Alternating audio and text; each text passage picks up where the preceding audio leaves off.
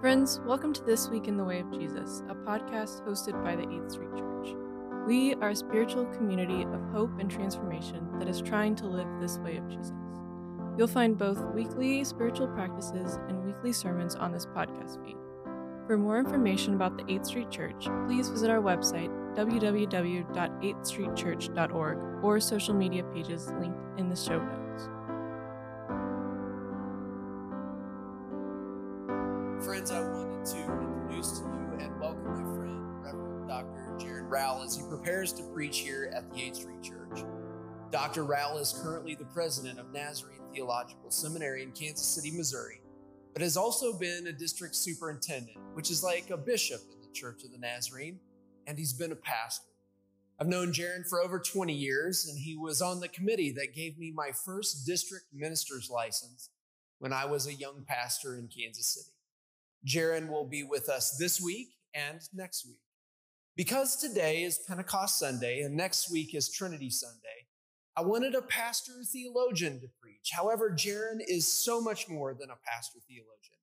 He's the husband of Starla. He's a father, a grandfather, a friend, a mentor, an author, and a teacher. And this, I will also say this about him. His spirit of compassion, kindness, generosity, and love for God and the church is rivaled only by Jesus himself.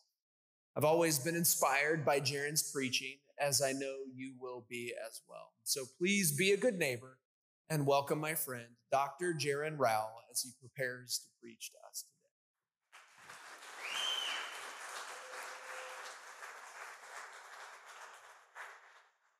Well, thank you. Greetings to you in the name of the Lord.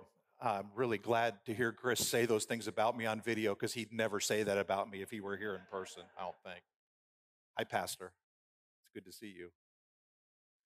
What a privilege for Starla and me to be here. It's the first time to be in your church, although I've known about it and heard about it for a long time. In fact, I remember hearing about it when it was just a dream. And so what a delight to be able to be in this space, and what a beautiful space that the Lord has given to you. In fact, it strikes me as very formative in itself. Do you know that about spaces? They form us, our homes, our places we go for all kinds of things, our worship spaces, they shape us and form us. And just as I came in this morning, I was just sitting looking at your space, I just noticed what these beautiful windows teach. Have you ever thought about those? Have you talked about that? I don't know. So here we get the first preachers of the gospel, the women preachers. God knew that they would get it right and not be afraid. And then we get the best preachers, the children. As Jesus says, let the children come to me, because this is what the kingdom of heaven is all about. And then we get the recipients of the gospel, the first recipients of the gospel, the marginalized, the shepherds, the people who think they don't belong.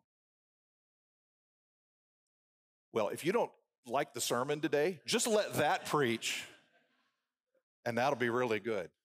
Well, as has been noted a few times already, and that's really good, today is Pentecost Sunday in the rhythm of the Christian year. It's a really significant and important day for us. So I'd like to invite our attention in the scriptures to the text that the church hands us for this day. It's the book of Acts, chapter 2. We're just going to hear the story. Acts chapter 2, the first 12 verses. I'm not sure what your custom is, but I'll invite you. Thank you, Dr. Samples. Hear the word of the Lord. On the day of Pentecost, 7 weeks after Jesus' resurrection, the believers were meeting together in one place. And suddenly, there was a sound from heaven like the roaring of a mighty windstorm in the skies above them, and it filled the house where they were meeting. And then what looked like flames or tongues of fire appeared and settled on each of them. And everyone present was filled with the Holy Spirit. And they began speaking in other languages as the Holy Spirit gave them the ability. godly Jews from many nations were living in Jerusalem at that time, and when they heard the sound, they came running to see what it was all about. They were bewildered to hear their own languages being spoken by the believers. They were beside themselves with wonder. How can this be? They exclaimed. These people are all from Galilee, and yet we hear them speaking the languages of the lands where we were born. Here we are, Parthians, Medes, Elamites, people from Mesopotamia, Judea, Cappadocia, Pontus, the province of Asia, Phrygia, Pamphylia, Egypt, the areas of Libya toward Cyrene, visitors from Rome, both Jews and converts to Judaism, Cretans, Arabians. We all hear these people speaking in our own languages about the wonderful things that God has done. They stood there amazed and perplexed. What can this mean? They asked each other. This is the word of God for the people of God. We can say together, thanks be to God. Thank you. 10 days can be a long time. Like when you're waiting to go on that dream vacation, 10 days can seem like an eternity. 10 days can also go by really quickly. Like when you're on the dream vacation and it just seems like it's going by very, very quickly. Well, 10 days prior to Pentecost, these disciples had been with the risen Jesus. After 40 days of encountering the resurrected Christ, these people were believers, no doubt about it. But then when Jesus ascended right before their eyes, he left them just as he said he was going to do. At that moment, they said to Jesus, Lord, is now the time that you're going to restore the kingdom to Israel? Is this the big moment? Is this the big thing? By the way, do you know why the ascension of Jesus is theologically significant? We celebrate Ascension Day in the Christian calendar, although we don't seem in our space to give too much attention to it. Starla and I were in Germany last week. It was a week ago Thursday. That was Ascension Day. And we happened to be in Germany where it's a national holiday. So we ate Wiener Schnitzel. I don't know if that's what you're supposed to do on Ascension Day, but that's what we did. But what Ascension Day says, just as we confess it in the Apostles' Creed, it says that Jesus ascended to heaven and is seated at the right hand of God the Father Almighty, and from there he will come to judge the living and the dead. In other words, Jesus is the Lord and the King. This is good news, friends, in a world where there's a lot of other principalities and powers that are trying to seek our worship and allegiance. So anyway, on that day, the disciples said to Jesus, so is this the moment? Are you now going to restore the kingdom to Israel? See, they still didn't really get it. They didn't really understand what his kingship was about. They were still imagining, make Israel great again. But Jesus told them just to wait. He said, wait. He didn't say how long. He said, just wait in Jerusalem. Wait for the gift that my Father promised. Now, you and I know it was 10 days, but they didn't know. I think about those 10 days. Think about those 120 or so followers of Jesus gathered in somebody's upstairs room prior to Pentecost, just praying and waiting for God to do something. Many of them had staked their lives on all of this, on the life and teaching of Jesus. They believed him to be the Messiah, but those hopes you remember the story, those hopes had been crushed barely 50 days ago when Jesus was crucified. But then, resurrection. And the past 40 days have been amazing. But as great as all that experience was, I can just imagine them asking, well, what now? We're sitting here waiting for something. Where's this going to leave me? I've risked a lot here. And with those kinds of questions, no doubt pressing in on them, I just can imagine the tension among these 120 followers of Jesus waiting on the edge of a miracle. Our scripture lesson for this morning it's the account of that miracle. It's the miracle of Pentecost, because as we heard it, as they were praying and waiting together, suddenly there are this violent rushing wind, the tongues of fire, the speaking of languages that they hadn't learned. What an exhilarating, almost frightening, I think, moment it must have been for them, because they knew, they got it. They understood these symbols that they were experiencing, these are signs of the divine presence. They knew God was showing up. Something was happening. The wind, a sign of power, the fire, a sign of purity, the tongues for the purpose of proclamation. And so on this day called Pentecost that they would never forget, they became touched and filled with the very presence of Christ himself. That's what God wanted to do all along. God had always wanted our relationship with him to be so much more than just some rituals that we go through every week or some doctrines that we believe in. God has always wanted to be in us, with us, to take up residence in our hearts, to restore us to his original desire of who he created us to be.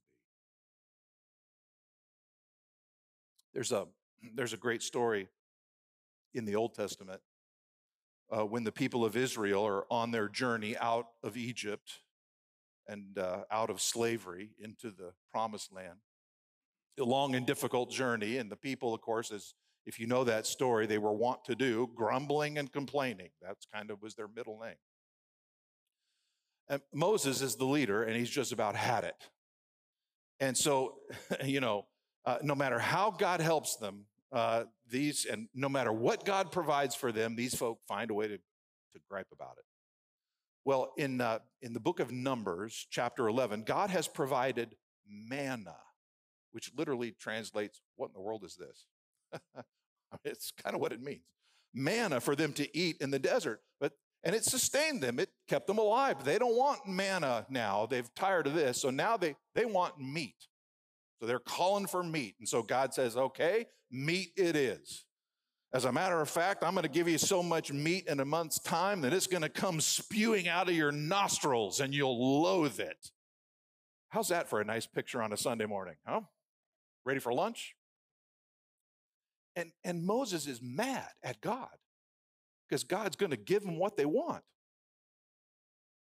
And Moses says, God, don't you know, for these people, this will just never be enough? I mean, Moses just ready to wash his hands of the whole bunch. But that's when he says something that I think goes to the very heart of what God really wants to do for his people. I think it still goes to the heart of what God wants to do for his people. Because Moses says to Joshua, oh, I wish all of the Lord's people were prophets, and I wish that the Lord would put his Spirit on all of them. What's he wishing for? That our faith would go from just head to heart. That religion would go from just duty to passion. That spirituality would go from just kind of one part of my life to the very breath of my life, who I am. It's what the prophet Jeremiah longs for when he preaches the word of the Lord, saying, I will make a new covenant with my people. I will put my law in their minds and write it on their hearts. I'll be their God, and they will be my people. Or it's what the prophet Joel predicts when he says, in the last days, God says, I'm going to pour out my Spirit on all flesh, on all people. And Peter actually quotes that passage a little bit later here in this Pentecost Day sermon, Acts chapter 2. You see what's going on? God, by the Holy Spirit, wants to take up residence in us, to live in us, to fill us, to empower us. For what? To empower us, listen, here it is. Empower us to live the life of Jesus in this world.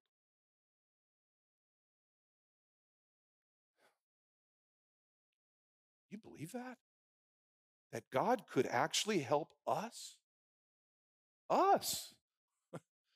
live the very life of Jesus in this world? See, this isn't just about God trying to kind of button us up and clean us up and make us nice, good boys and girls so that we can get on in the world and behave well and he can be proud of us. And this is about enabling us actually to be the body of Christ in the world.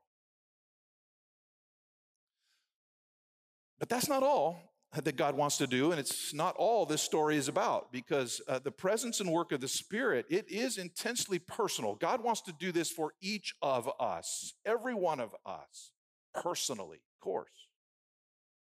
It's personal, but it's not private. See, in Acts chapter 2, in fact, really the whole book of Acts, it makes it clear that the purpose of the Spirit was to empower the church to bear witness, to empower us together. Jesus said, you'll receive power when the Holy Spirit comes on you, and you will be my witnesses.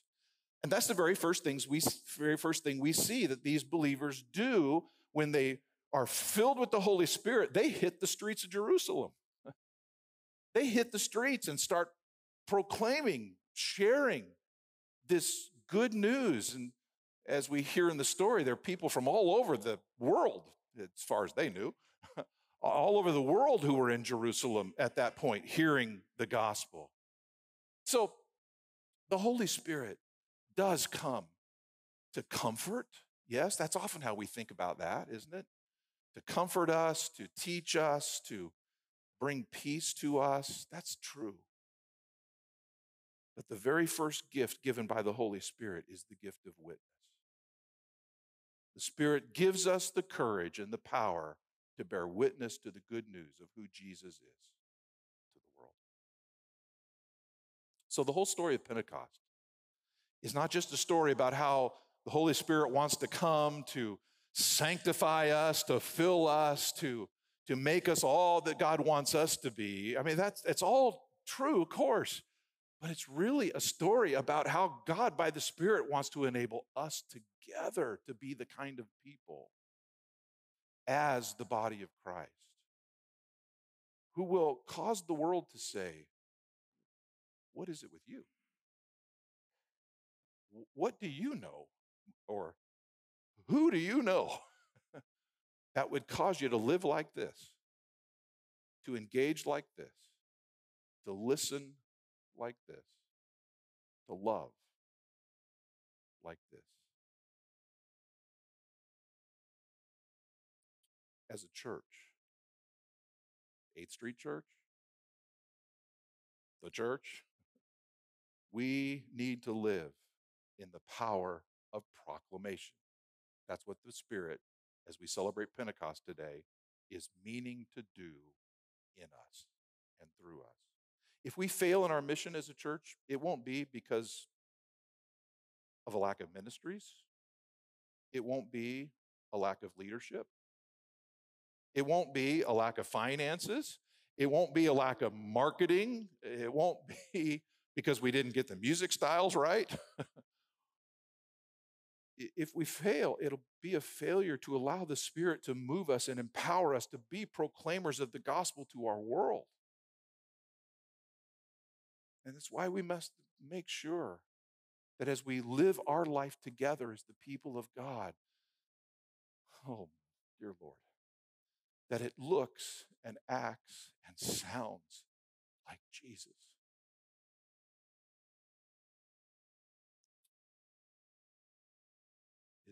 I don't think it's just me. Have you noticed these days, too often, the church looks and acts and sounds like an anxious and angry world? The gift of Pentecost is inviting us to something completely different than that. Life-giving, hopeful, peace-filled in the midst of all that anxiety. And so in order to live there, we just need to keep inviting the Spirit to do what the Spirit did for these believers in Acts chapter 2, because we don't even turn the page here before we hear that the church is living this out. They're living together. They're devoting themselves to the study of the Scriptures, to fellowship, to worship, to prayer. They brought resources together so that they could meet physical needs of their community. I mean, clearly something is happening among them that just couldn't be explained in any other way than in the words of that desire that Moses and the people before him had proclaimed. Apparently, God had placed his very Spirit in their hearts. And the proof positive was, and we hear it later in Acts 2, the Lord was adding to their number daily those who were being saved.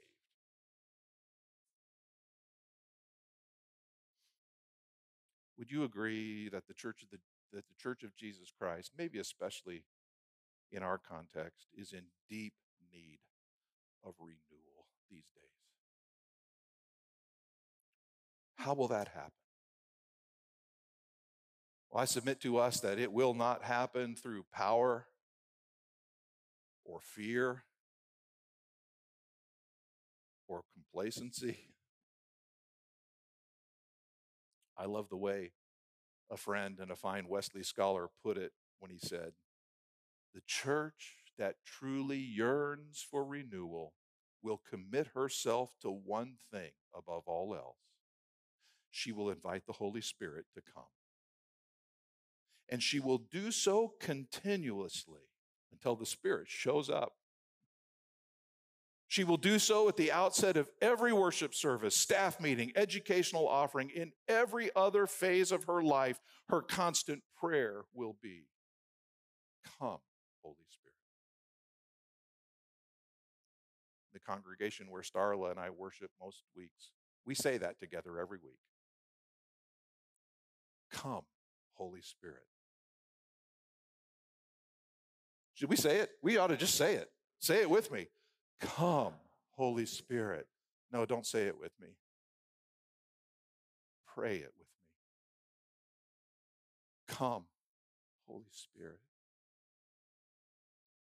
Come, Holy Spirit."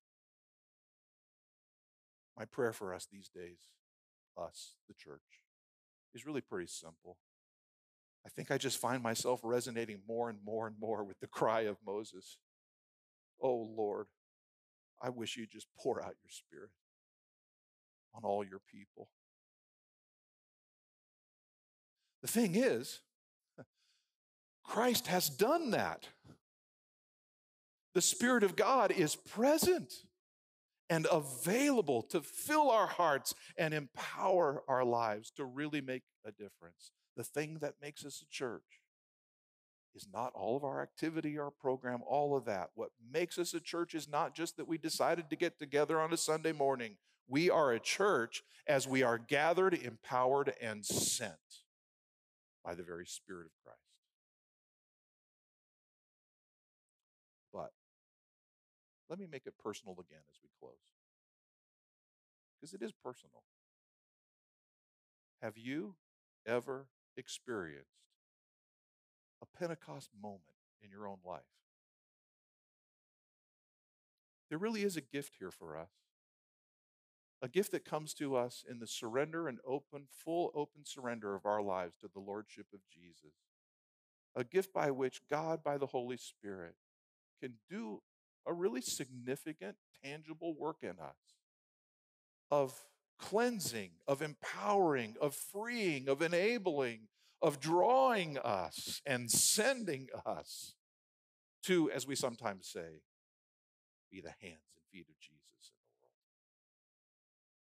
It doesn't just happen by accident. It doesn't happen by default. There is some intentionality around this. So on a Pentecost Sunday, seems like it might be an okay time to actually, each of us individually as well as together, to actually really pray, come Holy Spirit.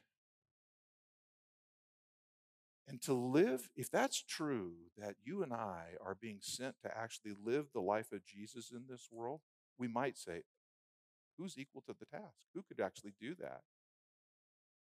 And the truth is, we're not, of our own ability, equal to the task. But here's good news today. Grace has been given. And a lavish table of grace has been set for us. To come, in a sense, if you can think of it this way, to come running to the table of grace.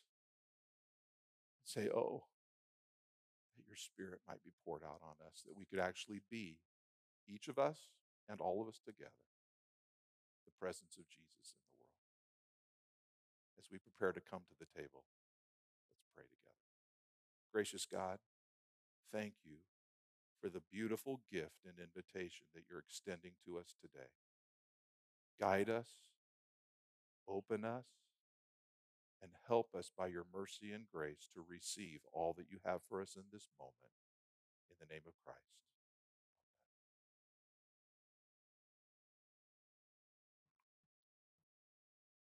And so, friends, we respond to the good word that we have heard today. And even here, we do not come on our own accord, but we come responding to the Spirit's invitation to us.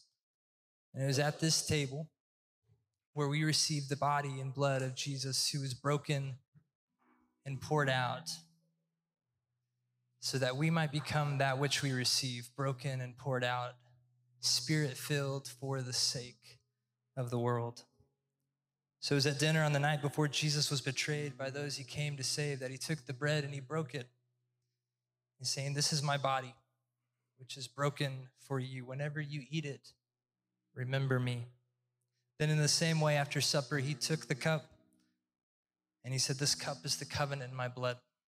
Whenever you drink this, do so in affectionate remembrance of me.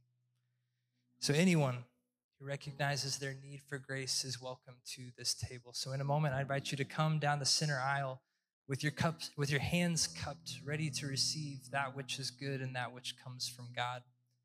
Listen to what these servers have to say. They'll place the bread in your hand and you'll dip it in the cup. Be thankful. If you have any troubles coming down the aisle, you can wave at our friend Macy and she'll be happy to come serve you the elements. So friends, I invite you, please come to this table. Friends, each week we invite our congregation to respond to what they've heard by entering into a weekly spiritual practice. You can find the episode to the practice and enter into this way of Jesus in the podcast feed. May the grace and peace of our Lord Jesus Christ be with you wherever you go.